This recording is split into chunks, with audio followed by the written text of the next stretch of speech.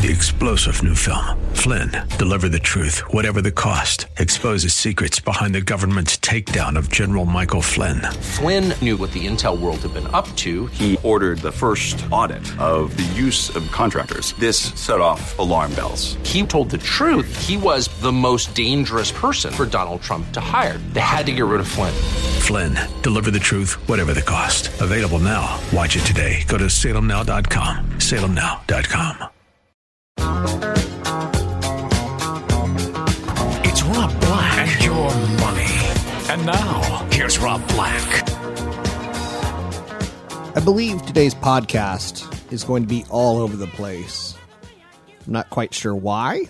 I just get the feeling it's going to be. First and foremost, strength in 2011 and 2012, in my opinion, comes without any government stimulus. I feel very comfortable on where we are. I think you're going to see GDP in the 2.5% to 3.5% range this year. Solid increase in consumer spending and a modest pickup in business investment. The second half of the year is going to be notably stronger than the first half, as accounting measures push a small rebound in construction spending into the third and fourth quarters. GDP in 2012 should pick up due to hiring prospects continuing to grow and investment demand picking up steam. I think there's a greater likelihood to be revised higher by analysts than lower. I think there's improved feelings about job security that have translated into stronger than expected levels of consumer spending. And I see that lasting a couple years, not a couple months. A couple years is 2 years. Consumption growth is expected to be the main driver for economic growth. Job security by itself should help spending this year, as people are starting to see that businesses are expanding and hiring and not cutting and dropping people. Combination of an increase in income with stable business expansion should also end the downturn in construction. GDP growth is going to exceed 3% for the next 4 quarters and approximately 3.5% in 2012. If things go right, maybe a little bit more, maybe a little bit less. Consumption increased 4.4% in the fourth quarter last year. That growth was achieved through a combination of aggregate income gains and a decline in savings. More importantly, government intervention not required. Growth in consumption also came despite ongoing challenges with high debt loads. What are some of the risks that are out there? If spending deteriorates is the biggest one. Large debt load may force consumers to pull back on spending. A rise in employment could also increase demand for housing and thus improve housing prices. That could lead to a decline in savings. The Republicans retook control of the House of Representatives and made it a key objective to shrink the deficit. If they could achieve this goal, that could be negative. Deficit reduction measures most likely are going to come from cuts in government programs and not an increase in taxes. Since 17% of non-farm payrolls comes from the government sector, there may be significant payroll losses that could have detrimental effects. Risk to the investment, equipment, and software forecast. Congress passed a tax deduction for new investments purchased in 2011. That can act as an incentive for business to expand more than expected in 2011. That key tax break, the key to the tax break is whether or not it pulls demand forward from 2012 and hurts 2012, or if it just gets things started sooner rather than later. Inventory is something I keep an eye on. Inventory growth is based upon steady growth and expected demand levels. If businesses believe demand is going to be weaker, the inventory growth can deteriorate it. Government spending, obviously a big one for a lot of Americans to, one thing that we hate, but one thing that's out there. Aggregate state and local government expenditures are going to contract through 2011 as lower tax receipts force spending cuts. Federal government growth should remain stable unless Congress passes a deficit reduction measures, which, again, no one's really expecting. So total government spending, state and federal, is supposed to be about down 0.2% in 2011 and 2012. So I feel pretty good about 2011 and 2012. I think we are stuck in a prolonged employment recovery. Actual employment growth path is moving in a stronger direction than it did after the 1990 and 2001 recessions. The initial claims levels have settled below the upper bound, 410,000, 425,000, the recovery zone. So again, it's nice. We're going to keep an eye on inflation, monetary policy.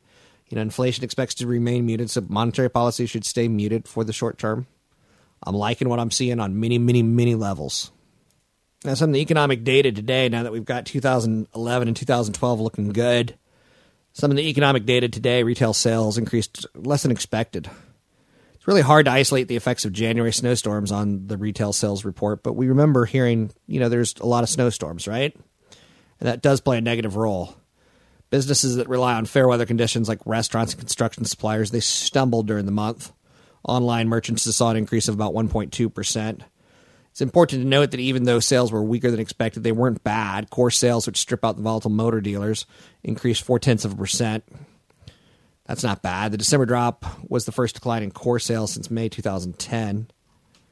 Core retail sales and overall retail sales look pretty positive to me. A look at the headline retail sales level would suggest the winter weather conditions did play a significant role. There was not the reason for the weaker than expected retail sales report in January. The downside surprise was probably a result of consumers simply not being able to leave their homes and purchase goods at neighborhood stores. It's not a disruption in income growth. The only stores that are going to be able to make up lost ground are restaurants. I'm sorry, the only ones that can't pick up lost ground, because once you missed dinner, you missed dinner. And in bars, most other places can have you come in later. Now, as people stayed home utility bills, which factor into service consumption, they will be higher in January than expected. So people will spend less money. Now, the retailers that did the best in January, building materials did awful. Auto parts did well, but food and gasoline stations and general merchandise did pretty good, the non-durables. Furniture, not so good. You might have heard recently that Research in Motion, that Nokia and Microsoft might, really join up forces. I went and looked up the R&D budget for all the big players, Nokia, Google, Apple, Microsoft, and Research in Motion. I might be missing one because I'm always tired these days. But since 2007, it's interesting that Microsoft and Nokia have spent roughly $7 to $8 billion per year in research and development. Google went from $2 billion in 2007 up to $9 billion, and now they're back to about $2.5 billion, $3 billion. Whereas Research in Motion has basically gone from almost nothing to about $1.5 billion in R&D. And interesting, Apple's gone from about $1 billion in R&D to $2 billion in R&D. So Nokia and Microsoft are massively outspending the competition in R&D. And it's not paying off in the world of cell phones.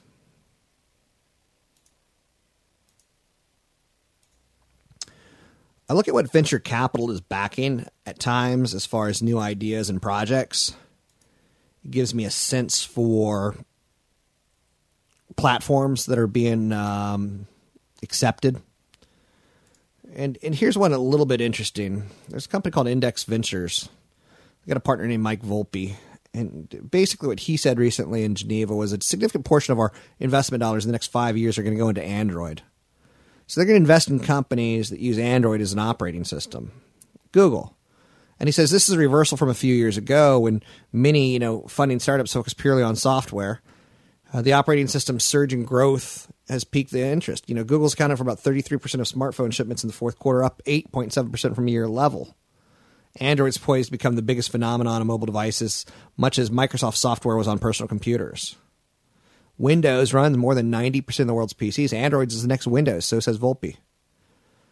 Now, his company has already invested in Android-focused companies like Lookout. They raised about $20 million. They offer security software and services for devices powered by Android, BlackBerry and Windows. McAfee would be a competitor. More than 5 million customers use Android devices. Most of its 5 million customers use Android devices. Android's been the largest and fastest growing part of their business. So Volpe, again, he's a partner with this equity company, sees Android running as much as 65% of all smartphones, e-readers, tablet computers globally in 3 to 5 years. And one interesting thing that he said is Google's software is about a fifth of the tablet market already. And most of us are going to have a tablet and a phone, maybe a reader. Not every child's going to have a PC, but every child will have a tablet. You'll have much greater reach in demographics such as the young and the elderly. So I'm with him. I think he's more right than wrong. He's currently looking at startups that are developing games for Android devices, mobile gaming companies focused, on Apple have already proven to be a gold mine. Game industry research says that, amongst the 10,000 respondents worldwide, that it found that 52% of Americans who own Apple devices play games on them. It's, again, I'm just throwing it out there. Venture capital, smart money in theory. Where will they throw it? Where will that money land? Google's not a bad idea. Let's talk predictions real quick. Predictions are dangerous as hell, and explains why I don't try to make too many of them, and I put very little faith in others. I'll throw out a good stock idea or two on occasion. Every once in a while, someone makes a prediction it makes so much sense that you can't help but agree. Jeffrey Hirsch has the belief the Dow Jones Industrial Average is going to hit 38,820 by 2025. Now, Hirsch, I've met this guy, and he's a bit of a cuckoo guy. And I say that with love. He's editor-in-chief of the Stock Traders Almanac, a well-known publication within Wall Street circles. Hirsch thinks the Dow is going to experience a super boom starting in 2017 and ending with the Dow reaching 38,820 in 2025. Now, I don't know about any super boom, but the chances of the Dow reaching 38,820 by 2025 are actually pretty damn good. For the Dow to reach 38,820, it would have to return about 8.8% annually, and that's quite ordinary. The average annual return for the S&P 500 between 1926 and 2009 was 9.8%.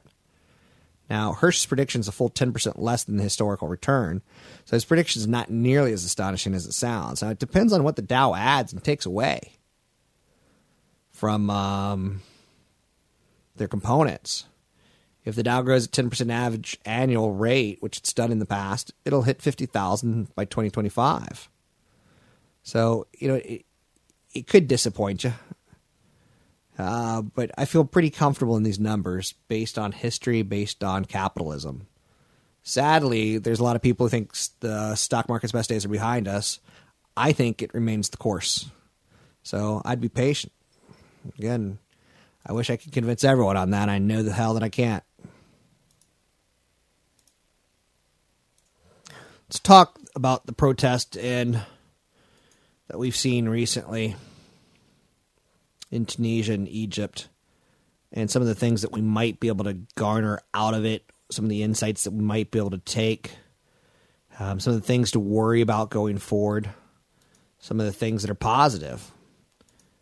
I think we certainly have a lot of this going on. Outside the political arena, which, again, I'm not all that stressed about. I'm just not that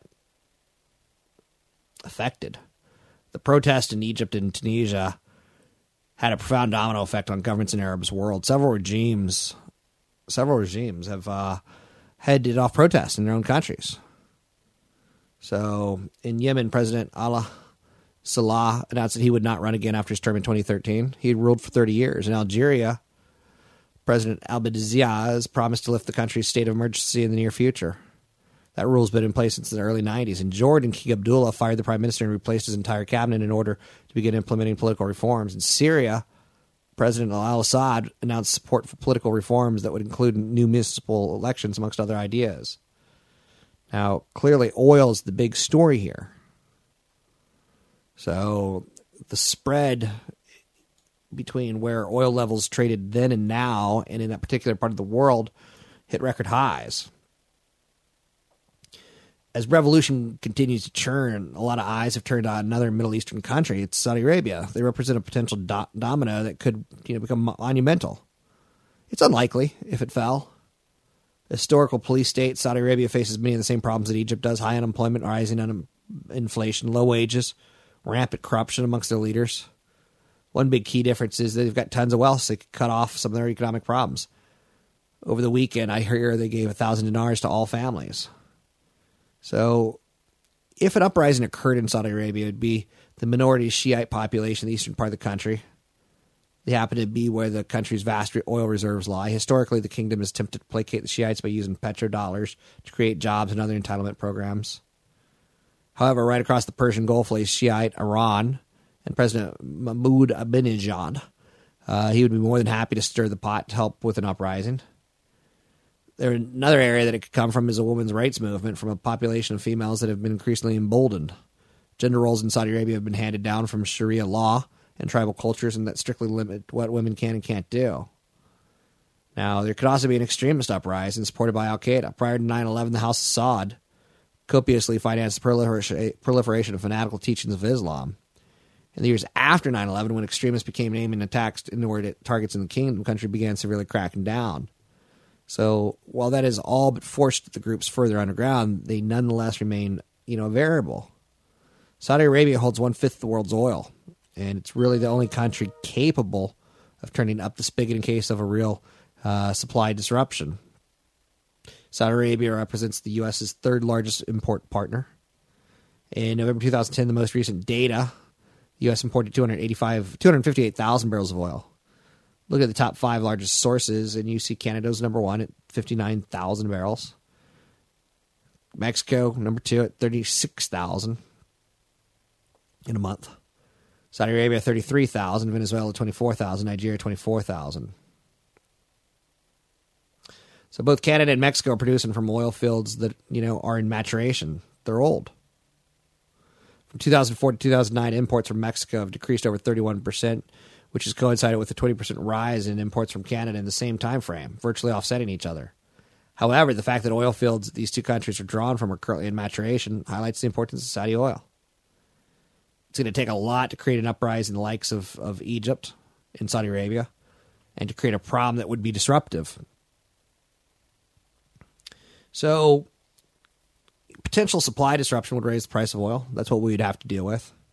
It would translate into gains for high beta energy names like British Petroleum, Chevron, ConocoPhillips, ExxonMobil, Royal Dutch Shell, and Total.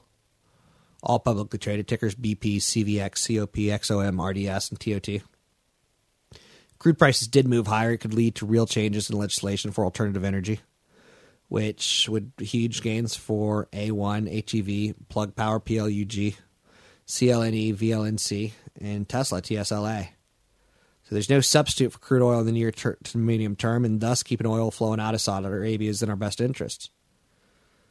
So how can we delever or leverage out? We can increase offshore drilling. We can reconcile the offshore reserve potential with the environmental safety risks. We can make alternative energy more attractive in the near term through incentives like tax breaks and other forms of government subsidies. So while oil is selling off in reaction to market resignation, the continuing unrest in the Arab world, it adds a fear premium to crude prices in case there's a disruption. It's worthy of noting, people. I'm not making this stuff up. It's just worthy of noting. You know how I oftentimes say that I like big buybacks, and especially during down markets. It's interesting to note, I just did some research on this in particular, and companies tend to be poor market timers. They repurchase a higher value of shares as prices increase and cut repurchases as prices decline. Analysis shows a striking outperformance in companies that were good market timers in the latest downturn in 2007 and 2008. The good market timers consist of roughly 80 companies out of the S&P 500. They repurchased a greater value of shares during the worst of the downturn in 2007. And again, if you look at the S&P 500, from 2006 it rose from 1,200 to about 1,500 in 2008, and then it slowly started to drift down to about 800 in 2009. The poor market timers consist of roughly 340 companies that repurchased a lower value of shares during the worst of the downturn. So the good market timers are up 25% of repurchasing their shares, while the poor market timers are down 23%. Now, that's not to say that share repurchases are bad. It just shows you that they too make massive mistakes when trying to do it right. I hate variable annuities. I still do. There's one company, Emeritus, that's got a nice short-term annuity that's appropriate for some, but not all. Variable annuities, the basic is a variable annuity is basically a tax-deferred investment vehicle. It comes with an insurance contract, usually designed to protect you from a loss. Thanks to that insurance, wrapper earnings inside the annuity grow tax-deferred, and the account isn't subject to annual contribution limits like those of other tax-favored IRAs. Variable annuities can be immediate or deferred. A deferred annuity, the account grows until you decide it's time to make withdrawals. Fees, and more fees is the big problem. It's typically a full percentage point more than the average open-ended mutual fund just on the investment alone, because they're subcontracts. Variable annuities, fees don't stop there. A lot of the annuities act like B shares, where paying a commission from the ongoing fees. The average contract fee is about $30 to $35 plus. There's no death benefit. The death benefit basically guarantees that if your account will hold a certain value should you die before an annuity begins payment. With basic accounts, typically means that your beneficiary will at least receive the total amount invested, even if the account has lost money. For an added fee, typically it's called a stepped up or earned up a small amount of interest.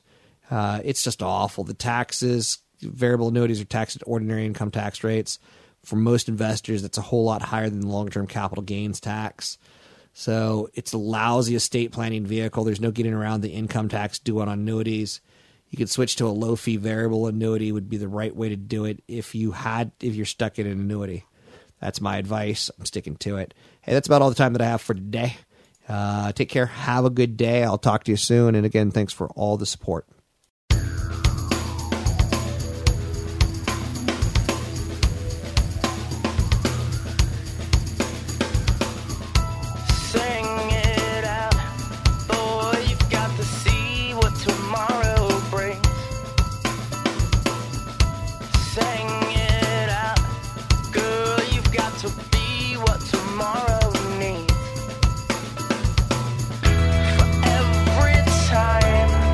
That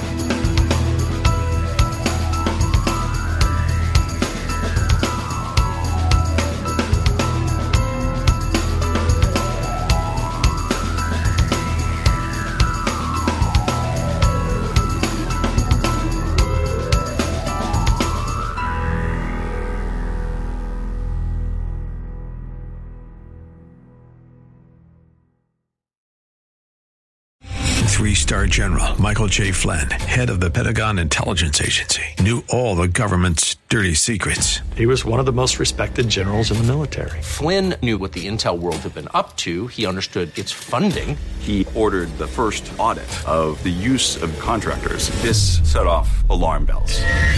The explosive new documentary, Flynn, Deliver the Truth, Whatever the Cost, uncovers the facts behind this scandal. Flynn told the truth. He was the most dangerous person for Donald Trump to hire. I find out the worst enemy that I'm going to face in my life is right here in America. They took my assessment and they wanted me to change it. And I was like, I'm not changing it. They had to get rid of Flynn. With in-depth interviews, archival footage, and never-before-seen personal records of the man behind the headlines. I just felt like I was drowning. Flynn, Deliver the Truth, Whatever the Cost. Available now. Watch it today. Go to salemnow.com. salemnow.com.